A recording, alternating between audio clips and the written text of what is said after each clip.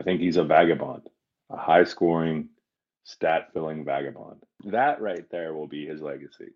The guy couldn't stay and fit with any one team and refused to change his game.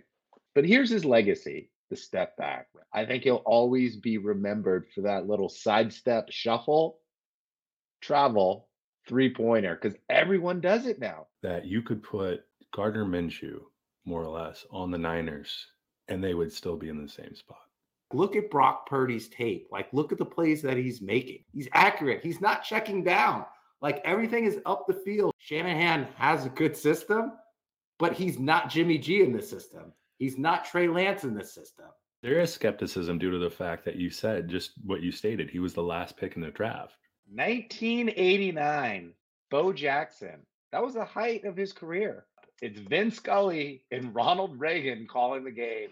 Home run off Rick Russell to center. Wade Boggs, next batter, back-to-back home run. Hold on. Have you seen the Always Sunny in Philadelphia, the Wade Boggs episode? Okay, so Wade Boggs infamously was once said to, on a flight, the legend has it, he consumed 100 beers. So I heard the 107 was from when he took off in Boston till when he went to bed after going out in LA the next day.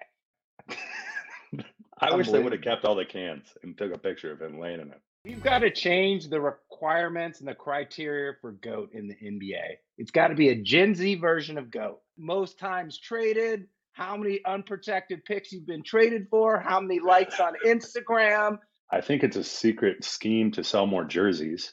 There's no continuity. And you know what I thought about this before we came on? It's the same thing I said year after year.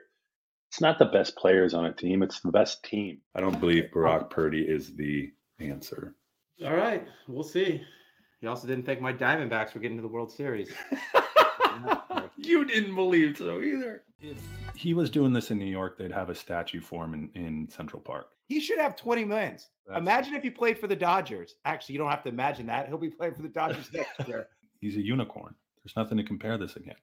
William Refrigerator Perry. He was a defensive end for the Bears. They put him in at running back. He scored some touchdowns. He played both ways. This is how good of a season he's having. We have to stretch so far to get even close. We've never seen this before. Look at the best wide receivers like Devontae Adams, Jefferson, Hill. Tyree. They all move around in the slot. They're inside, they're outside. He's just like a one-trick pony. Cornerbacks, they shadow, right? And effectively, they know where DK is going to be. And he's only got 2 to 3 moves.